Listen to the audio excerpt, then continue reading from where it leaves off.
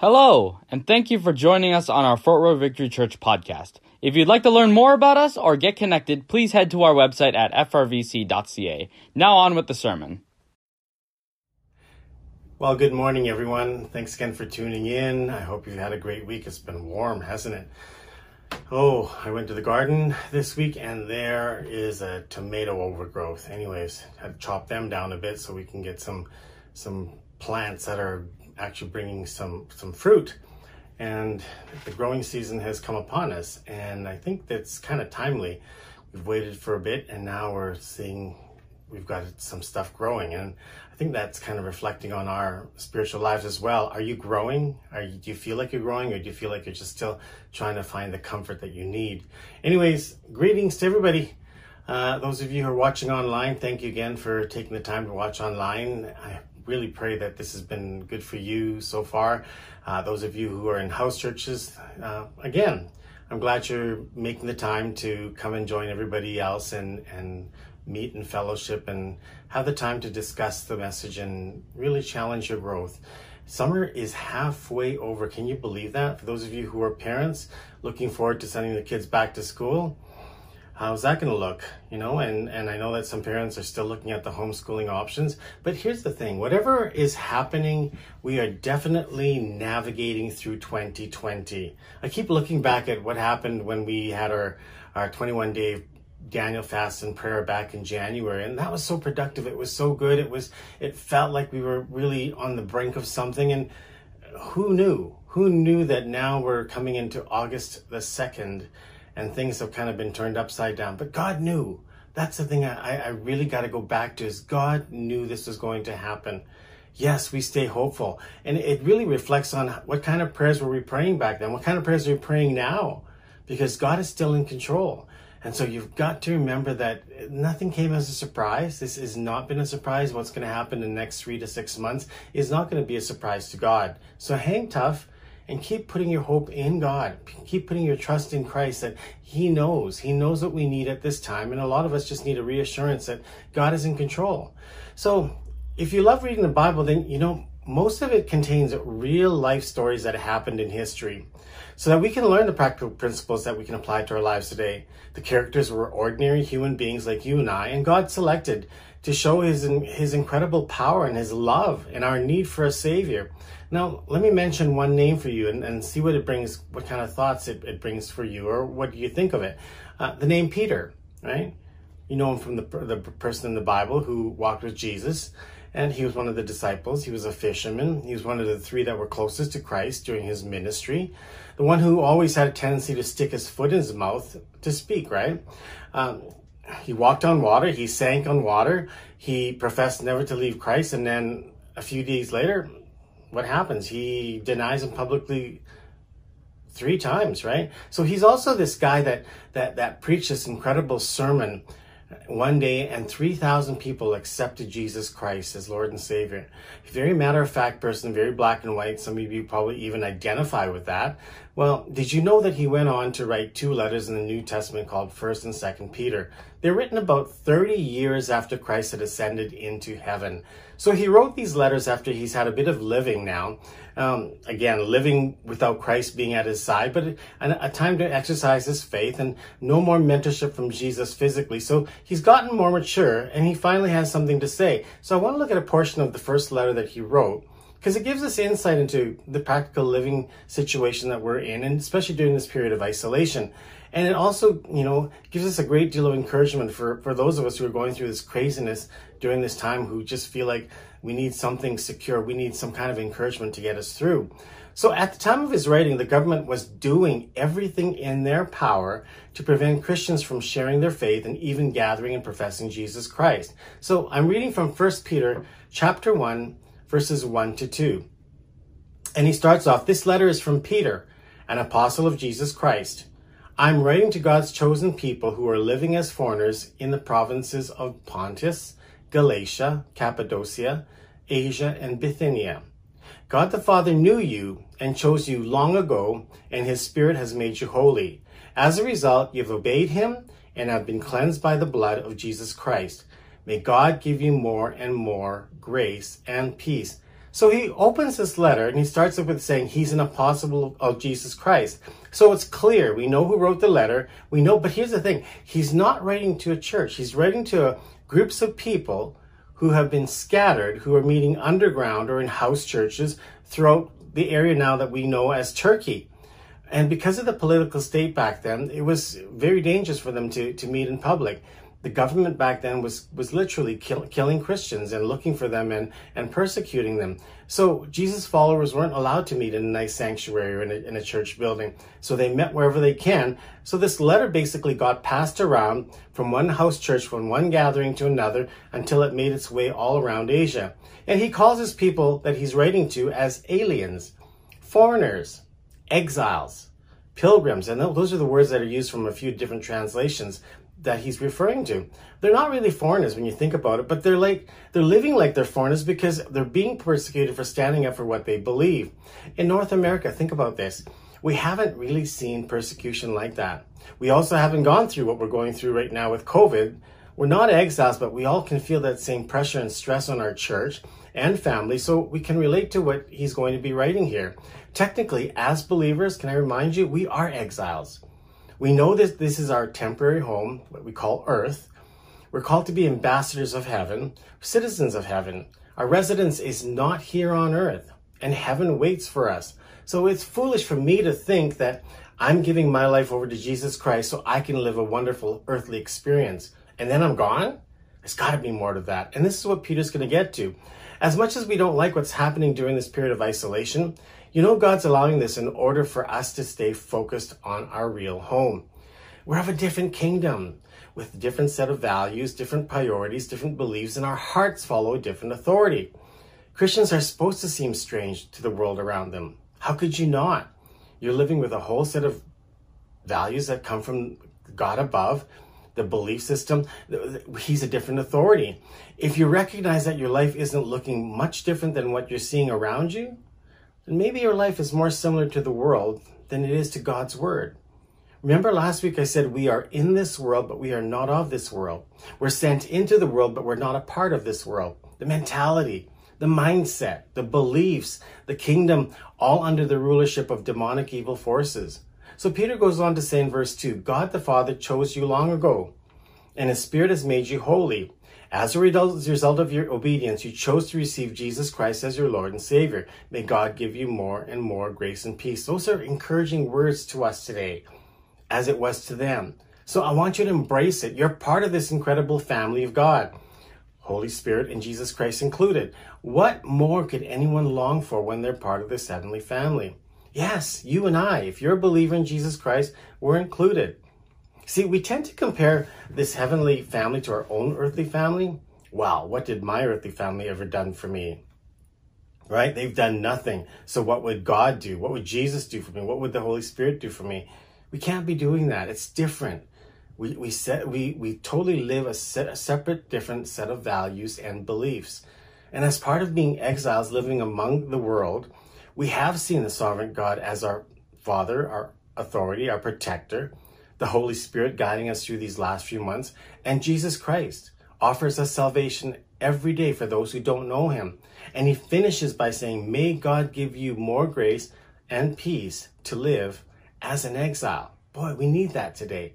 We need more grace and peace to do the things that we just need to do to stay focused and continue to live for Christ. And then he goes to verse 3 and he expands it and he says, all praise to God, the Father of our Lord Jesus Christ. It is by his great mercy that we have been born again because God raised Jesus Christ from the dead. Now we live with great expectation. See, a lot of people view God waiting and sitting up in heaven in his throne, ready to pounce the minute we get out of line or we do something bad. And because of that, then Jesus has to stand in the way of his Father's judgment and plead for us. But that's not what Peter's saying here. He's clearly saying that it's out of God's mercy, not his judgment, that we've been offered salvation, and that not even Jesus has to throw himself in front of his Father to plead on our behalf. It's all God's plan out of love to offer us the salvation. So God came to us as his son Jesus because he knew that we could not do anything on our own to make it to him. So Christ lived and died a life that we were condemned to deserve. Jesus didn't only die for us, he died instead of us, right? We have to keep remembering that, especially through this time. Now we get to this hope that he's talking about in verses 4-5. And we have a priceless inheritance, an inheritance that is kept in heaven for you, pure and undefiled, beyond the reach of change and decay. And through your faith, God is protecting you by his power until you receive the salvation, which is ready to be revealed on the last day for all to see. So let's go back and let's take this apart. He says we have a priceless inheritance. Think of everything you're doing now. Think of everything that you've acquired so far. Is it priceless? It could be in terms of what it's worth here on the earth, but it's going to decay, right? But it says here, our inheritance is kept in heaven for you. It's waiting. This is the hope that we have. It is waiting for us, pure and undefiled, beyond the reach of change and decay. And we already saw what the middle of March brought in. A lot of change, a lot of decay, a lot of uncertainty, a lot of fear. But this hope that we have in Christ, it's beyond that reach of decay and change. And so then he says, and through your faith, see, we can only access it through faith, right? God is protecting you by his power. All this time that we've been in this isolation, it's had to have been an act of faith for us to believe that God is protecting us, to believe that God is continuing to take us through this, right? So it says, God is protecting you by his power until you receive the salvation. What is that? This is that hope that we've been waiting for and that we're looking for. It's in heaven waiting for us, which is ready to be revealed to you on the last day for all to see. Because we live in this world that's black and white, where white is black and things up is down and down is up, bad is good, good is bad. People get offended easily. Everyone's fighting for their rights. And it's all going downhill. There's so much negativity about Christianity, and you can't even be made public because you try to even open your mouth to share anything about God, and you're shut down for trying to say something that will uplift somebody. The world doesn't want to hear it, and the number of people who've walked away from their faith continues to increase. But those of us who understand that our hope is not here on earth, hang on. Hang on, because we continue to model what Christianity looks like. It's never perfect for us, but it's something that should point people to Christ, right? So here we are, waiting for this glorious future. That is our hope. It's a living hope. It's not a dead-end hope. And I want to ask you, what's your hope placed on right now? That the pandemic ends and life as you know it goes back to normal? That a vaccine is produced? That you'll get the job that you've been wanting? You'll get recognition or promotion from the job that you've been doing because there's so many other people that have been laid off, and so you've been the only one who's been there to kind of hold things together? You know, that you've had enough resources saved up so that if this ever happens again, you won't feel the pressure of it? Maybe your hope is that one day you'll be pain-free. You know what? We know what a trial will do. It will expose where our hope is placed, whether it's in our materials, whether it's in our jobs, in our families, in our success, in our relationships, maybe even in the government. You know, or is it that hope that one day things will just get better? And that's what a lot of people are sustaining themselves on, that one day things will just get better. But here's the thing, it might get better, but it's still a dead-end hope. Now, let me ask you this question. What if that one day doesn't come? What if you don't get that job? What if your pain doesn't ever go away? What if the relationship just gets worse? That's why I'm talking about this today, because your hope has to be on something greater than an event that's going to pass, especially in a world that we know is going to end, right? Let me read the next part, okay? 1 Peter chapter 1, verse 6, he says, so be truly glad. Here's the encouragement now. He's saying, there is a wonderful joy ahead, even though you must endure many trials for a little while. That's tough. Like he's telling us, like, hang on. There's joy ahead, even though you have to endure many trials for a little while. And, you know, when you look at this, we've been going through this since middle of March, and it's now August the 2nd. That's a little while compared to how long you've been on earth already, how long generations have lived. It is a little while, right? So he says in verse 7, these trials will show you that your faith is genuine. It is being tested as fire tests and purifies gold. though your faith is far more precious than mere gold. So when your faith remains strong through many trials, it will bring you much praise and glory and honor on the day when Jesus Christ is revealed to the world. So think about this. Trials are twofold, right? And he says that. That's what he said here. Number one, it's an opportunity to show us how genuine our faith really is. And isn't that what's happened these last few months? Where has your faith been? Has it really been on Jesus Christ? Has it been on getting together in a building? We're still a church. We may not be meeting in a building, but we're still meeting as a church. And we're offering you that opportunity to come meet in person through house church. But if you can't or you don't want to, online is still the option for you. So it's showing us a genuine faith that we have. Has it been genuine, or have people just walked away because they've given up? Some people have. Some people just don't know what to do, and they've resorted to just, well, God's not answering my prayer. Okay? Now here's the other thing. Here's the second thing to that. It provides an opportunity for God to refine us and purify our faith. Yeah, that's what trials do. It gives God the opportunity to refine us and purify this faith that we have, that we find out it's actually genuine, right? Why does he want to purify us? Because he's preparing us for greater trials. He's preparing us for greater trials, which leads to greater victories. Or, on the other hand, bigger downfalls. We don't have to stay at the bottom of those downfalls. We can choose to get up and keep moving. We don't like that because I think a lot of us have kind of thought that, we've gone through this now and we've gone a few months into it and I need to just get comfortable so I can just kind of go through life this way, even though this is going to be the new normal. We don't like it. But here's the thing. Comfort in isolation is the worst. Because your faith isn't going to get a chance to grow, and it's not going to get a chance to be tested or give the Holy Spirit an opportunity to intervene if you're just comfortable. Why would he need to intervene if you're comfortable? So we need to remember that there's a reason for all of us going through this test.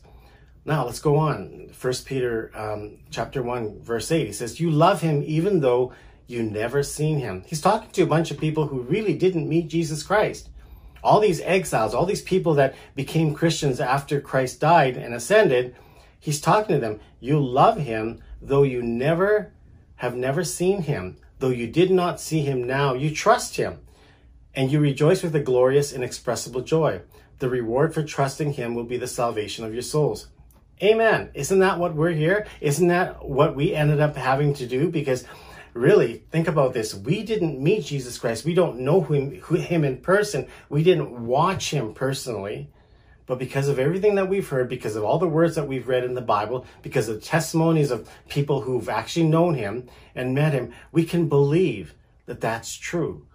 We can believe all the words in the Bible because all that was foretold happened, right? So he's reminding them, so Peter's reminding them that they love Jesus, even though they never knew him like he got to in that personal way when he walked with them for 3.5 years. He's really speaking to all of us believers that are left today, right? We weren't there, and Peter's saying, because you can put your trust in someone you have never seen and love him well, salvation is yours. Salvation for them back then was to believe while he was there. For us, it's to believe that everything he did, everything he said, all the testimonies, everything that's been written about him is true. And we put our faith in it. That's all it takes. Those of you who are still watching and kind of still wondering what it takes to become a believer in Jesus Christ, there's no magic words. There's no seminary degree required.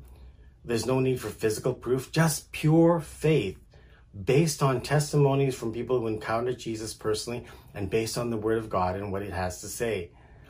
Reading about it in God's Word brings life to anyone who reads it.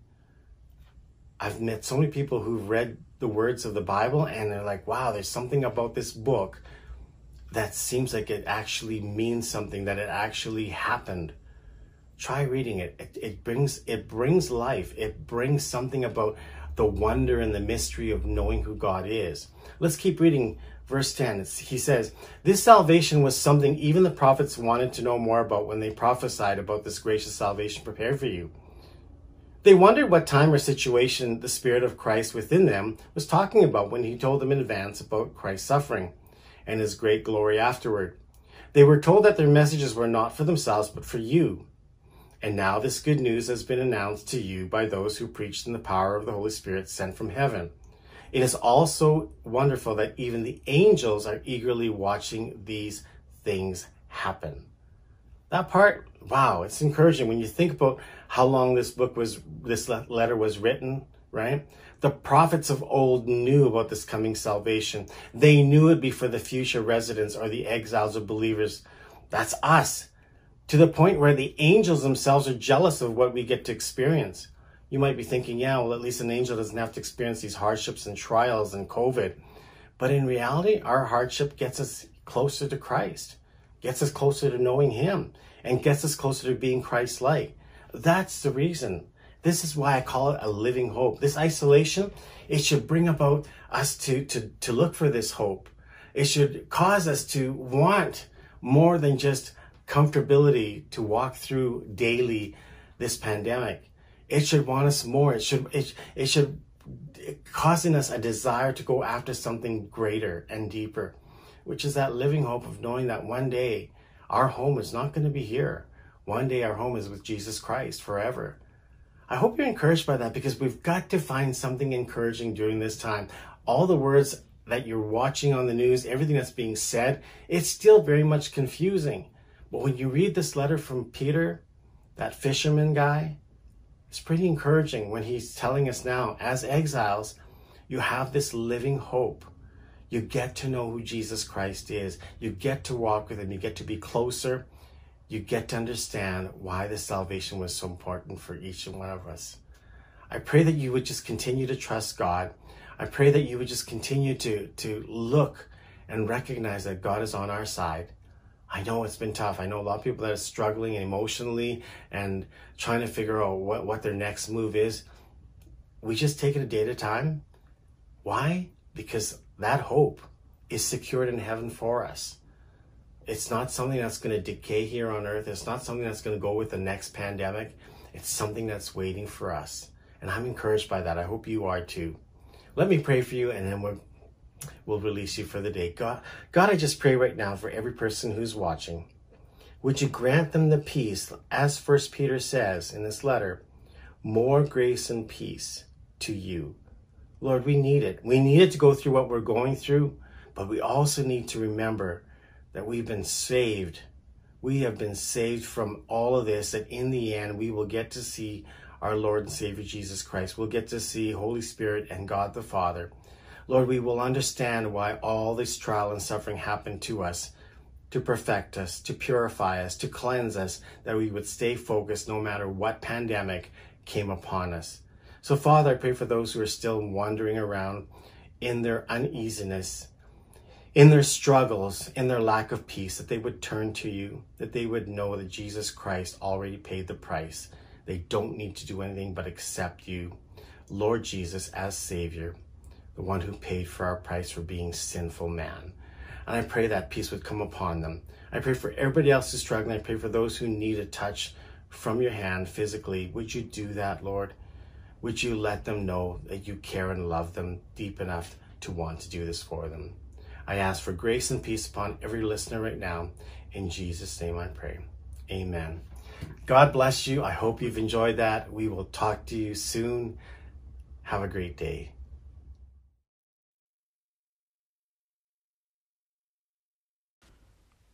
Well, we hope you got a lot out of today's sermon. If you'd like to connect with us, please feel free to check out our website at frvc.ca. You can also follow us on Facebook, Instagram, and YouTube. Have a great day, everyone.